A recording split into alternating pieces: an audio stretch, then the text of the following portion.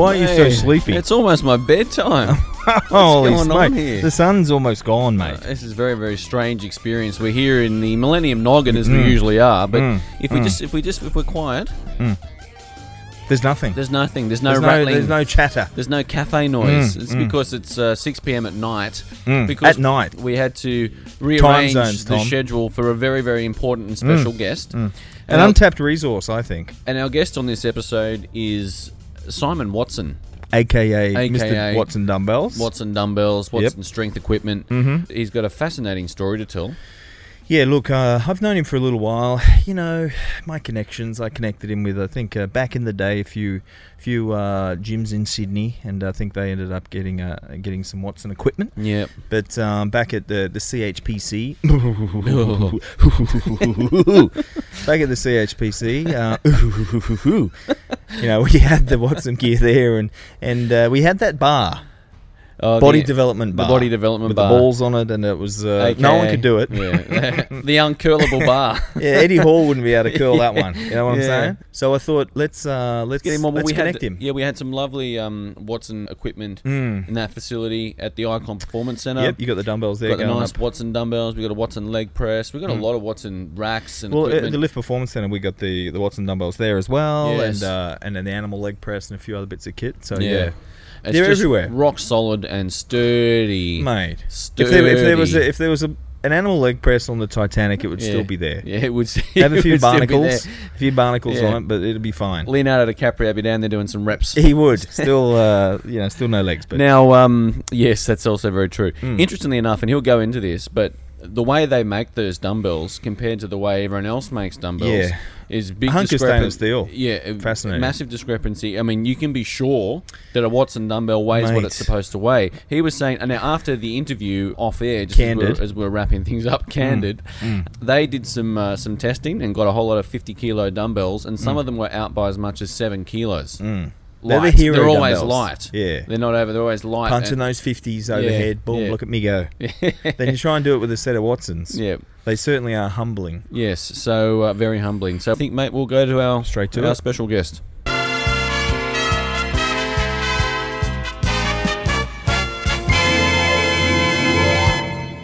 Under the Bar podcast here with Tom and Rawdon. It's a strange time of the day, Tom. It is a bit strange, isn't it? Because we had to match up time zones for our next guest. What does every decent gym need these days, mate? Well, mate, there's I mean, what's that the one thing that stands gyms sets them apart from others. Yes, sets them apart from the fitness first of the world.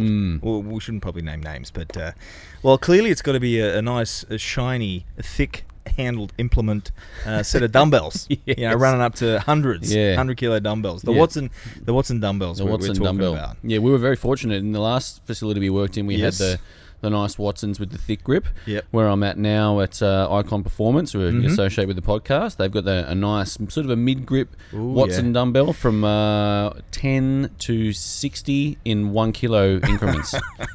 Someone went crazy when they made that one. Yeah, absolutely beautiful. So we were lucky to have all the way to, I think, Bath in the UK. Is that right, Simon? That's cool. Well, I live in Bath. I'm actually in Frome at work right now. Ah, yes. All right. So 6 a.m. Just outside, 10 miles outside of Bath. Yeah, beautiful. So it's Simon Watson from obviously Watson Dumbbells and Watson Equipment. So that's who we're interviewing today. Simon, thanks for your time and welcome to the podcast. Before we get into some of the gym stuff, it's 6 a.m. and you're actually at work already, and you said you're already up at 5 a.m. every day. You just get up early. So what's the morning routine look like for a business owner such as yourself? Thanks for the intro. I love that. Thank you. I'm always up fairly early. I'm always up at 5 o'clock. When I tend to just get up, walk the dog, and clear my head a little bit, and just get ready for the day ahead. Just kind of plan in my head what I'm going to try and achieve that day. Yep. It's just like a good head clearing time. I find there's no phones ringing. There's nobody asking me questions. It's just a good time of the day. So I like being up early. Is there coffees consumed at that time, mate? Coffee, coffee at home, which is decent coffee, not amazing, but once I get into work, that's when it really steps up, and we get some serious coffee on the go with the Spaziale coffee machine. Yeah, Beautiful. We're all big into your coffee over there. You got some amazing coffee in Melbourne. Yeah, Melbourne's pretty good for coffee. Sydney's good as well, but Melbourne might get the nod. I'd say so. Probably, they're pretty good down there. Yeah, they're good. And down food. There. Yeah, very good. Yeah, it's always dangerous having a coffee machine in the actual workplace. Yeah, that can lead to a bit of anxiety. Well, we had the Nespresso there at our old workplace, but used to knock back a few of those. Yeah. So, right, you've planned the day and you're in there and you're ready to start setting out to knock off the things that you wanted to achieve for the day. Simon, when it all started, way back when I think you were making benches just on your own, was it a bit like that as well? All right, today I'm going to make a bench. When I started, it was purely just like a fun thing to do on the side. I was working full time as a welder. I love training. I love making things. So I thought if I can make a few just simple benches and bits and pieces in my spare time, that would be just a cool thing to do and maybe make a tiny bit of money from it. Yeah. So that's what I started doing. But quite soon into that, I got sacked from the job I was doing because they didn't like people doing work in their spare time. They really pushed overtime, and if you weren't doing overtime and doing your own work, they got a bit funny. So I got pushed out of that within a few weeks, which then made me think, right, I've got to really try and make a go of this.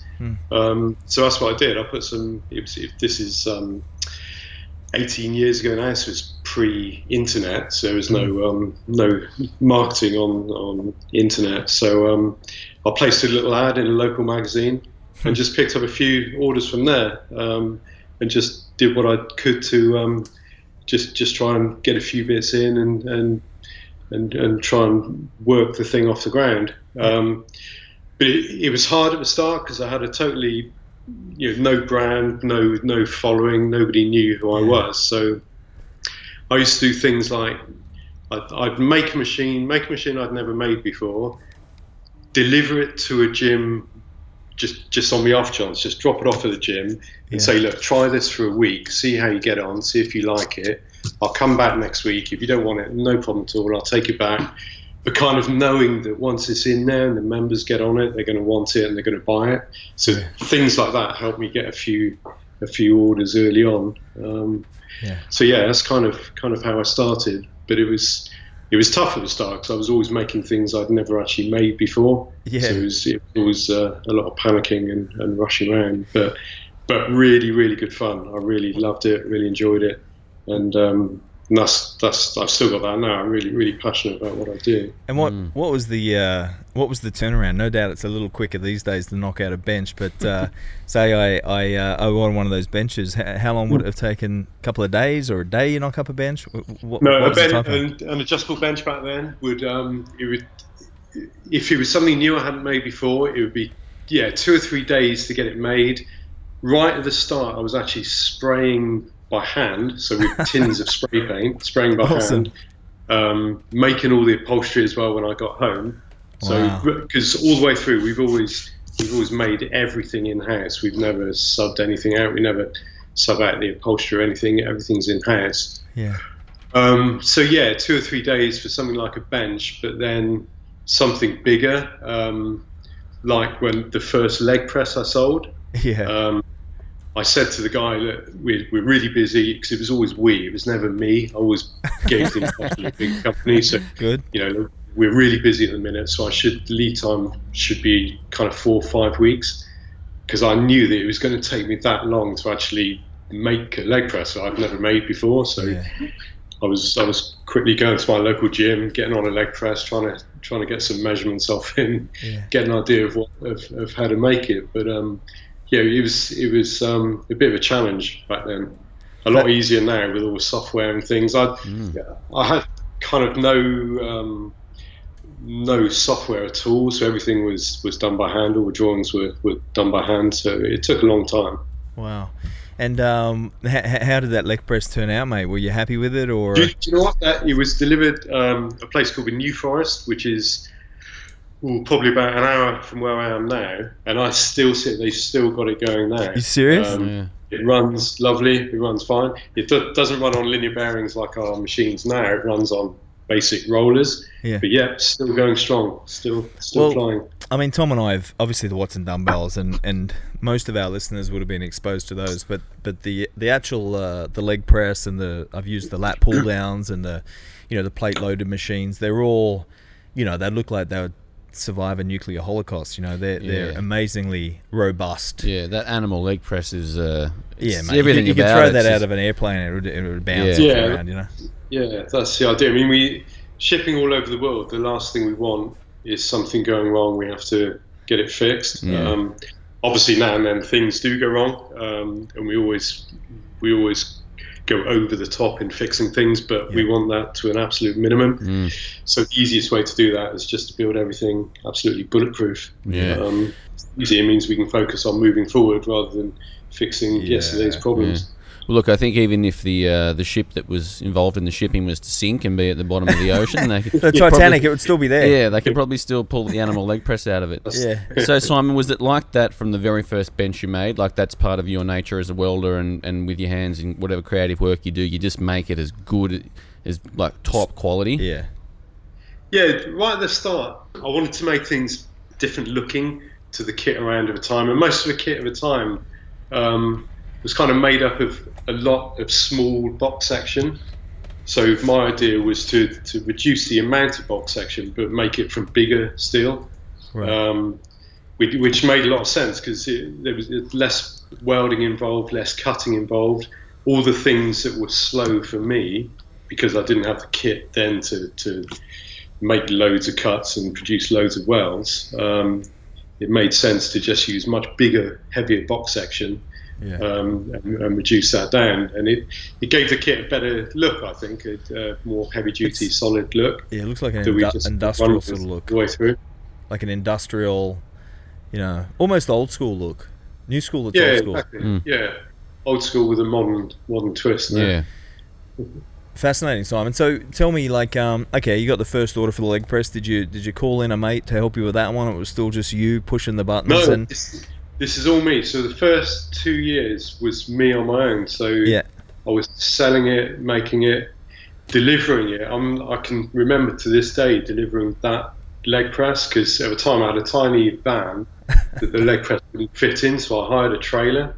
So it was on the back of a trailer, drove it down. I remember having just a massive splitting headache that day. I can really clearly remember it, driving down, delivering it, but sort of forgetting about the headache once I delivered it because everyone clambered on it and you see everyone using it, and it was just such a good feeling. That was the first proper machine I'd made. Benches were good, but they're obviously fairly straightforward to make. This is the first time I've made something slightly more complex and with moving parts, and everyone jumped on, and it was a really good feeling. So that awesome. was a high point in those early days. So that's a couple of years in now. That's all still you. Obviously there's a team there now at Watson. So we'll talk about the new factory that you've just built. But did you then start getting I'm getting a few more orders. I've got to get some people in to help. And any of the original crew still there? Talk to me about that. How it sort of expanded. Not very original here now, but yeah. So after a couple of years, it was busy. I was always kind of worried about committing too much because right back then I didn't really have a plan to build some big company. It was still just something I enjoyed doing. That if I could earn just a very basic living, then I was happy. I really didn't have any bigger plans than that. Okay.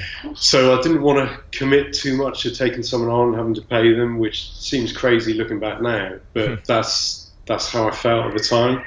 But eventually it got to a point where, I was too busy. I couldn't cope on my own. So I took somebody on, a welder who they'd just be purely welding all the time. But then it helped things, but then created issues because up to that point, a lot of the things I'd made were just in my head. So I had to then get that information from my head down on paper that the welder could work from. So that slows you down. So you're stepping back a bit before you can push forward. So it was a tricky time back then, just getting drawings down. It's funny, I'm going through a similar thing now because we just bought our new tube laser, this huge tube laser, where I'm having to redo a lot of drawings to suit how we make things now. So I'm kind of going through that same process again. But back then, it helped taking the first person on, but also created a different type of work that I didn't have before. Yeah. But at that point, it felt good, because it felt like it was more of a little small business rather than just me purely on my own. I could speak to as well, because I was working very long hours. It was getting a bit lonely. Stuck in a workshop for 16 hours a day, 7 days a week. Crazy. And you can legitimately say we are busy yes. now. Yeah, exactly. Exactly. It's not just you and the dog. Simon, there's been some, from then to where we are now, like the whole design process must be really interesting, because the innovation within some of the implements that you do create, like some of those specialty bars and the... Oh yeah, the one with the balls on it. Yeah, the one we had back at the CHPC, those... The body development bar? Yes, body development the body bar, development bar had different attachments, and one of the attachments were these two cannonballs, calling the cannonballs. They were just like it was like a ball, just a ball. Yeah, well, some coaches actually took those off and played around with them. That's right, that's right. But even with all the chalk in the world, there was no one in there that could actually do a clean repetition with those balls with any amount of weight on it. Test the grip in different ways. Yeah, but I've always got new ideas for things, and back then it was really hard to produce them, but it's much easier now with some of the 3D software I use.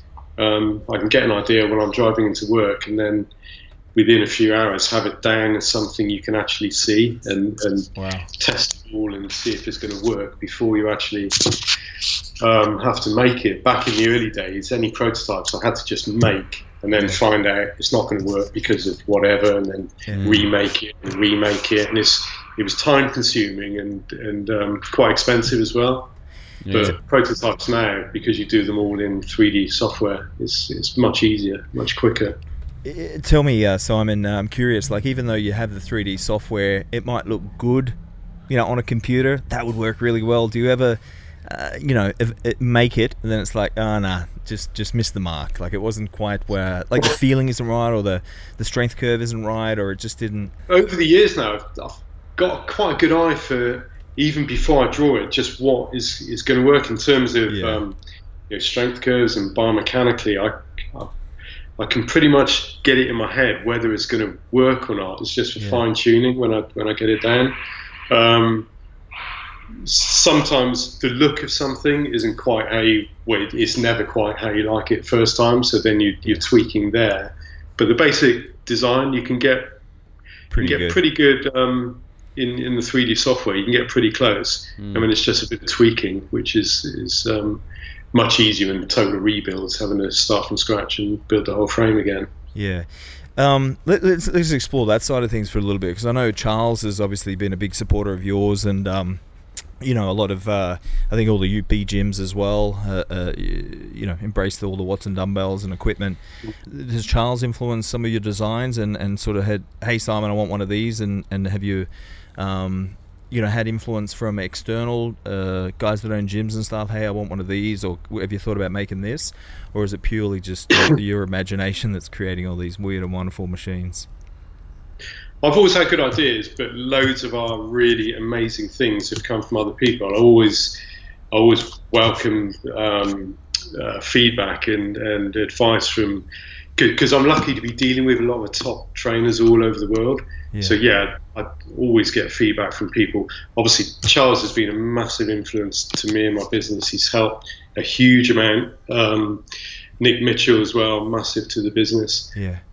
With the dumbbells, because around the time I think it was about 8 years ago, I started making or looking to make our own dumbbells, just because of the hassle we were having with buying in dumbbells. Yeah.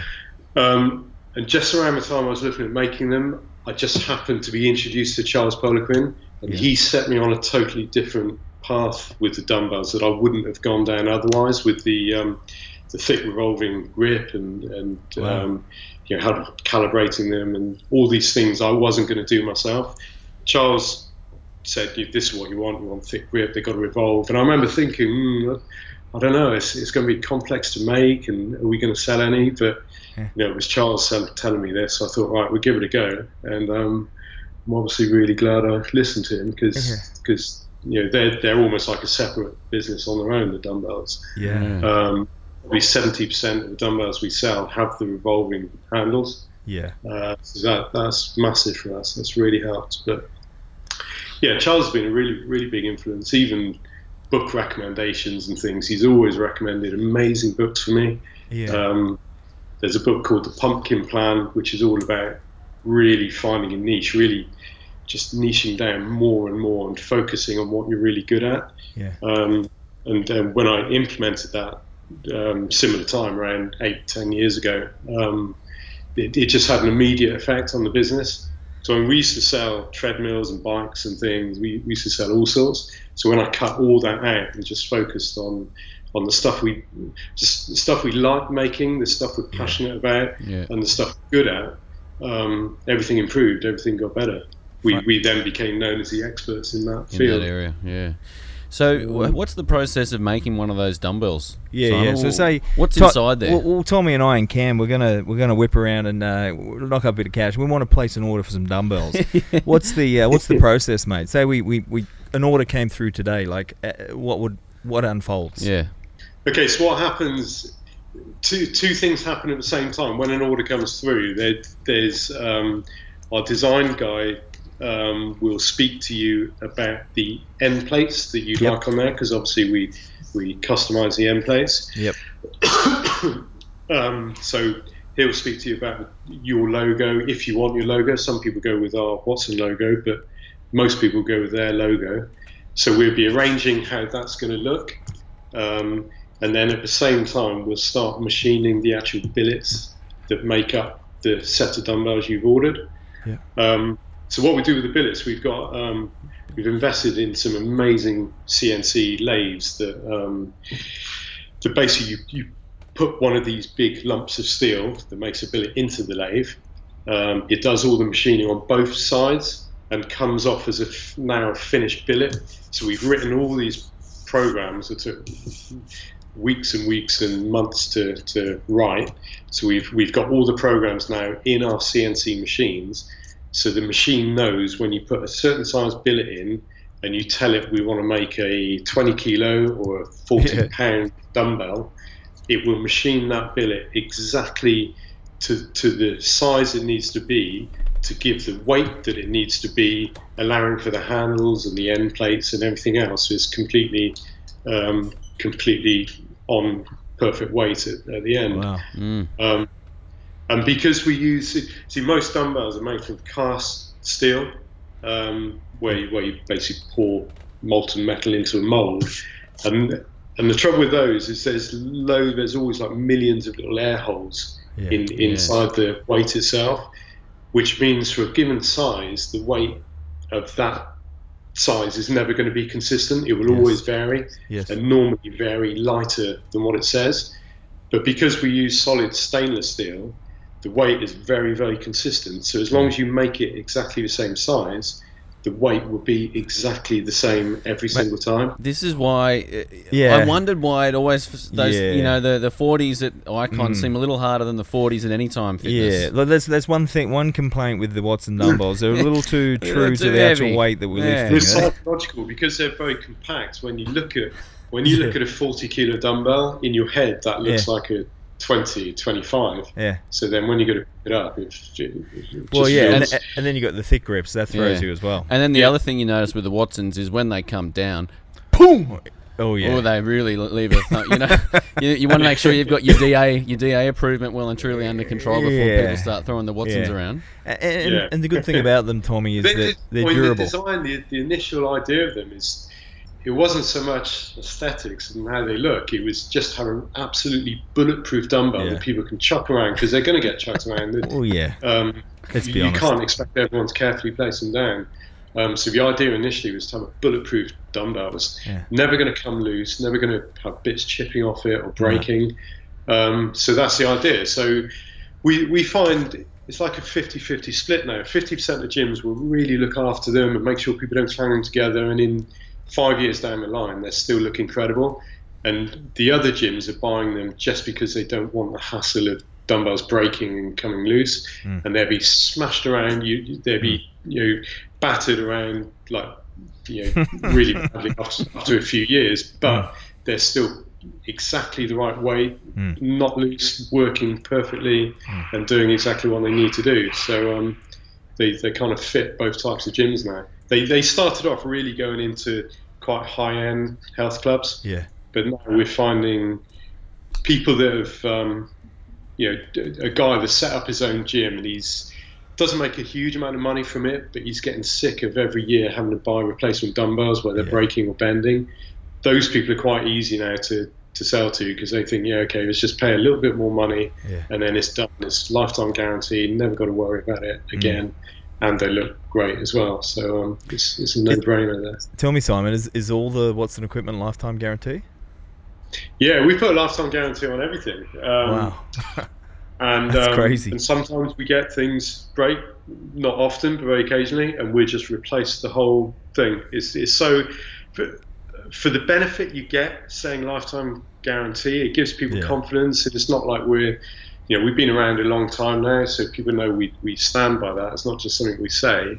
But for the extra orders, I think that we pick up because of that, it's worth the odd, couple of times a year. 100%. You just got to send out a whole new machine, which is what we tend to do. If something goes wrong, it's often not worth trying to fix it. It's easier just to send a whole replacement out, and then that gives you good feedback from customers. You get good customer service reports and things, so it helps all around, I think. Yeah, definitely. Hey, Simon, a couple of questions re the dumbbells. Biggest set of dumbbells you've made, and where's the most obscure place you've actually sent a set of your dumbbells to? Biggest set is probably still someone like Charles, who's got dumbbells not going particularly heavy. I think they're going up to 45, but they're going up in half-kilo increments. So it goes all the way from 3 to 45 in half-kilo increments, which is so Charles, like 90 pairs or something. Yeah. But we've done loads of sets now up to 150 kilos. Oh, really? And a lot, yeah. We've done a lot of 150s. Up to 100 kilos is a real standard thing now. That's kind of don't bat an eyelid at that now. But 150's done quite a few, and we've made a single pair of 175s. That's the heaviest dumbbells we've made. Cool. It's still pretty compact. It certainly doesn't look like 175 kilos. That'd be like glue to the ground. Yeah, like trying to pick that one up would be. We when we did Body Power show last year, I think it was, we had a 150 kilo dumbbell. And I said, anyone who can lift it up with one hand, no straps, keep it. And we had 2 people over the weekend. We had some monsters come in. I was chatting to Eddie Hall. He was looking at it, but he didn't actually have a go. I don't know if he. With one hand, no straps, it's purely on grip. So it's just grip strength. Roll right hand. So yeah, we had 2 people that could lift it, and they won a dumbbell each. Hung it around their neck.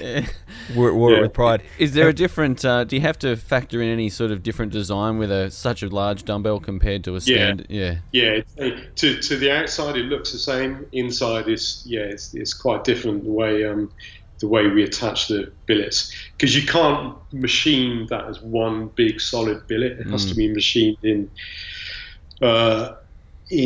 for that size, for 175 kilo, it's actually 3 billets per side that make that up. Yeah. So internally, there's a system we got for locking those together. Yeah. Well, it sounds like those guys got a decent dumbbell. A lot of work went into that dumbbell.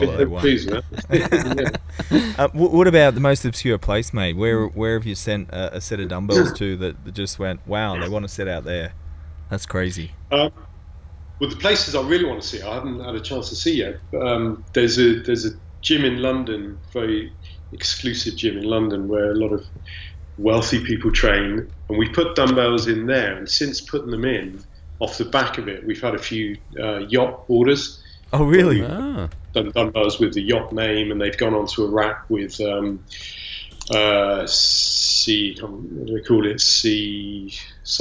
basically a system to lock the dumbbells down while they're at sea. Wow. So yeah, we've done quite a few of those now. Haven't actually seen any in situ.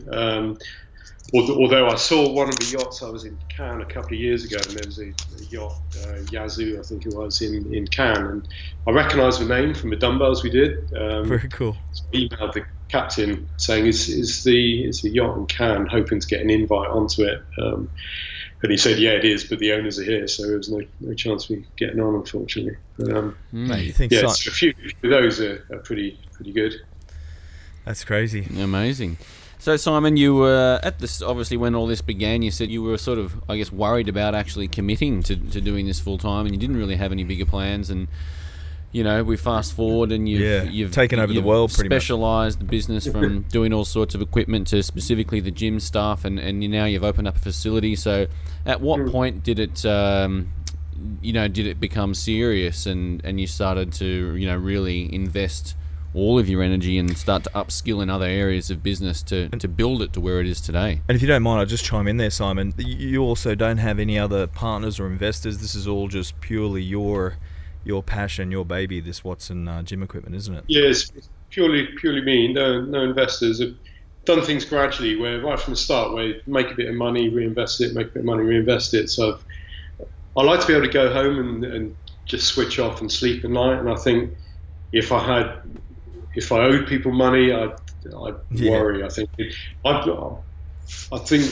I don't get stressed about anything really, but the only thing I would get stressed about is money. And I have when we did the factory build, and we've always had a nice cushion, but I knew that was going to go on the build before we build it back up again. So that's the only time it kind of stresses me, when money gets low. So I've always stayed away from investors and things like that. So sorry, the original question was when did it sort of take on a more serious? Yeah. So it changed for me around the time when I realised I can't be doing everything in the workshop, and kind of moved away and started looking at things in a more business way, and started reading books and speaking to other people with businesses that are doing well. Around that time, which is probably 12 or so years ago, that's when I started moving away and thinking, we could really, really grow this and make it into something good. And actually, rather than just make things that are already available, come up with new ideas and innovate and really push things forward. So, and that kind of tied in with all the niche thing, cutting out everything else, all the other distractions, just getting rid of all that and really focusing. So that's the time I started thinking, we could grow this into something good. And then just as the business grew, I remember looking at the order book sometimes and thinking, we've got all these orders we're waiting to build. We've got all these people, some opening new gyms, some with existing gyms, all relying on us to make their equipment and get it out to them. So I'm committed now. We have to be great and do what we've promised we're going to do. So it was kind of like a switch then, where I changed my thinking from just how can I get by day to day and just enjoy what I'm doing to building things up. So now, in some ways, you kind of lose that fun now, because there's some serious decisions and things have to be deadlines. Exactly. It can't be the fun, downstairs having a laugh with the welders, and going out drinking them and stuff. It can't be like that now. It's more serious, but they're much more exciting in so many other ways. Just seeing what's possible, where we can get to, because I feel now with the big changes we've made this year, we're now in the perfect position to really push ahead, and next year and onwards do some really, really incredible things. But it's also there's problems all the time. I mean, for a long time we're slow getting stuff out. We're much slower than I want us to be getting stuff out, and obviously we ship all over the world. So if we ship to you in Australia, that's 8, 9, 10 weeks on the sea. So if we take 2 months to build something, and then you've got another 2, possibly 3 months to get it to you, that's 5 months. So it's a long lead time. So I'm really doing everything I can now. We've put everything in place to massively speed up our lead time, which is it's the one thing that it does let us down. The complaints we get is the fact we're getting stuff out too slow. Although we're always getting, the capacity is increasing all the time, we're getting faster and faster, but the orders are coming in at a higher rate than we're turning them around, which is it's a good problem to have, but it's still a problem. And I don't want customers waiting ages for their stuff they've ordered. And our customers are very forgiving. They understand we make stuff, but it's something we're really working on now to speed things up. Tell me, Simon, so getting back to that, Tommy and I can place an order. So we've placed an order, you've checked the end plates, and now in the new factory, like what would a turnaround, like do you have certain dumbbells in stock, or is everything made from an order comes in and bam, it's made ad hoc from the order? Nothing is in stock, much as I'd love, and one thing I'm working on is getting stock of things we sell a lot of, like our lateral tricep bar and products that are going out all the time. I want to hold a stock of those, but we're not there quite yet. So everything's made to order. The dumbbells, it would go in a queue for the machine. We've got 2 machines now, constantly for almost 24 hours a day machining dumbbell billets. So it would go into a queue. To actually machine the billets would take about 3 days to machine an average set. If you had a 10 to 50 kilo set, there'd be 3 days of machining. Billets would be ready around the same time. Hopefully we'd have the end plates ready, so we then machine the handles depending on what size handles you've got. Make those in house as well, so we'd machine those, and then they'd go to our bespoke welding bay designed purely for the dumbbells where they're assembled. So they'd be assembled, which would take another 2 days, and then ready to ship out. So an average set, if we were purely just working on that set, we'd probably have 6-7 days work to get them ready. But obviously that 6 or 7 days can't be done as soon as we get the order in, because we've got loads of other orders to do. So it goes in a bit of a queue system. So we block out time. When an order comes in, we block out the time that we know it's going to take to make it and schedule it in. Unless Rawdon calls, sends you a Facebook message and say, hey, I got a friend, he's going to put an order in. Can he jump the queue? And you're like, yeah, right. Just I'll get in touch with him. And tell me, I'm just fascinated by, obviously the dumbbells up to 175 kilos, but up to 100 is pretty normal. Obviously they get the machine, the billet gets machined, but how do you get them around? Are they all on trolleys? Like how do the guys maneuver? It just baffles me. We're looking now, it's getting a bit, because we do so many, there's so many sets going out all the time now.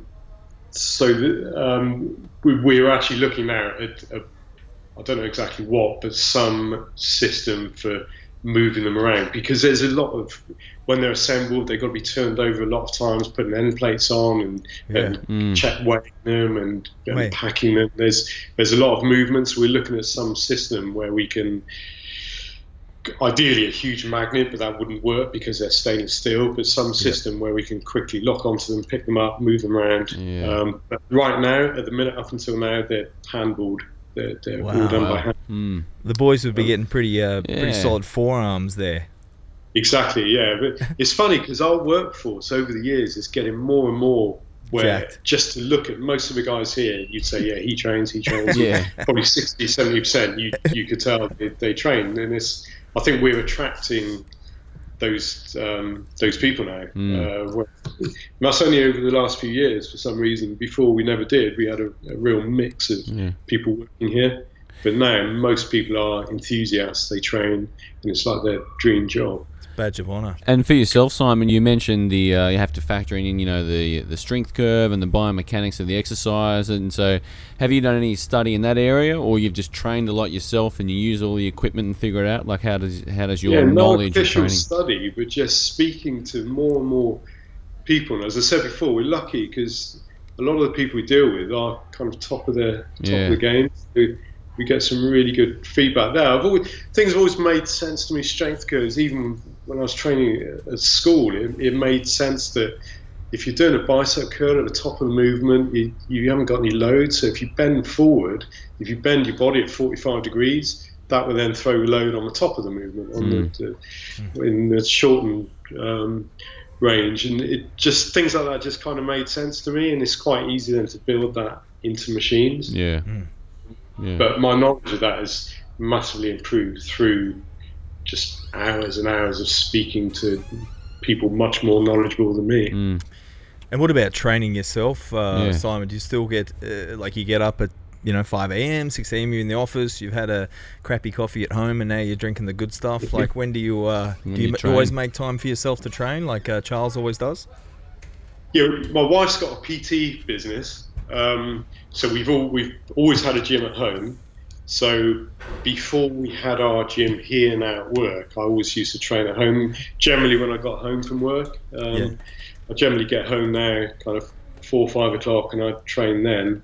But since we opened our gym in March this year, the Watson Gym, I now train there, and I try and get in about 10 o'clock in the morning. It's pretty quiet then, so I go in, train for an hour, come back, have a shower, and kind of ready for work again then. And saying that, it varies. I'm going through a phase at the minute, redoing a lot of drawings for our new laser machine, and it's busy. It's really busy at the minute for me personally. So my training's dropping off, which I hate. Got to get that balance. Of not training a lot. So I need to get back over there. Look, that happens from time to time, and sometimes even the time of day that you train. Like, if you're mentally productive for drawing stuff mid-morning, well, it's probably better to be doing that than training and save that for a bit later in the day. Yeah, that's a very good point, Tom. Very good. What about how well is that gym equipped? We got everything in there? Yeah. Or you're missing a few bits and pieces? Maybe duck into the warehouse and knock up a. We've got probably 60 to 70% of our key machines in there. Nice. Obviously, massive set of dumbbells, a couple of massive sets of dumbbells. Nearly all the leg machines, we're well known for our leg machines. We've got all those. The new vertical leg press is in there. The animal leg press is in there. So we've got a good mix. Anything that's not there, we've got a showroom in the new factory as well. So the idea is to have some of the new unusual bits in the showroom here. So a customer coming to visit now, they get a really good feel. They can use pretty much everything they're going to want to see, awesome. Which is great, because up until then, when customers visited us, and we get a lot of people come to see us, and they travel a long way. It was always a bit hit and miss in the past, depending on what we had around at the time. If a customer happened to come in when a couple of big containers went out, we'd be pretty short on kit. It's a bit embarrassing just showing around a few scraggly odds and ends. So it's a great benefit of having the gym is it's a working showroom, so people can always get on all the kit they're probably going to want to buy. That's awesome, and you said that happens quite often. So you'll get like an email, hey, I'm interested in the Watson equipment. Can I come and check it out? So you get quite a few people come through the doors that way. Yeah, we've always had that. It's either people that have we've had a lot where they placed orders and they want to come and see stuff being built, so they come in. Cool. People looking to place orders, they come in. Yeah. But now, and we've never really pushed it. It's just something we've welcome if people ask. But now, since we got the new factory and the setup here is nice, it's very good now. So we're really actively encouraging people to come and see us now. And there's a lot of marketing will be to really invite people to come and see what we do, because we love showing people around. We love people coming and. Interesting. Any other exclusives? Yeah, any other exclusives new? That sounds pretty cool. Anything else that they'll all be revealed on our Instagram. All right. Very good. All right, Simon, absolute pleasure talking to you today. What's before we officially wrap it up, did you think of anything on the way to the work today? We're going to have a bar created today. Like, what's on the agenda for the rest of today for you, mate? So I think of something today. I haven't yet. I'll think of something relating to this interview, I'd come up with an under the bar bar. Yeah, exactly. Yeah. It doesn't actually do anything. What do you think the industry needs?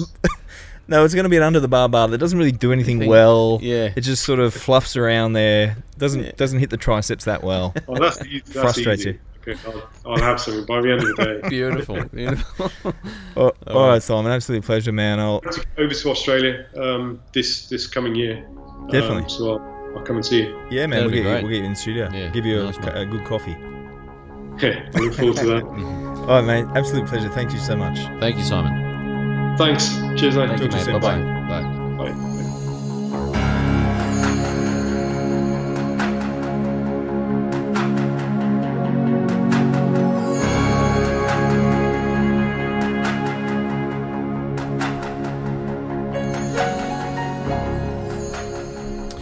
Rawdon, we were talking before we had Simon Watson on, and I was saying, man, I'd be really interested to know if he's one of these guys that started building benches and then decided I'm going to take over the world, or whether it was a more organic evolution of his brand and his business, and it was turned organic, out to be the wasn't it? latter, and driven by the passion of building equipment, high quality equipment. And that's something that we can relate to here on the podcast. Yeah. As much as we could be doing better than we are, Yeah, it's got to if be it's not organic, Yeah, any pesticide, we don't go that way. We need to really.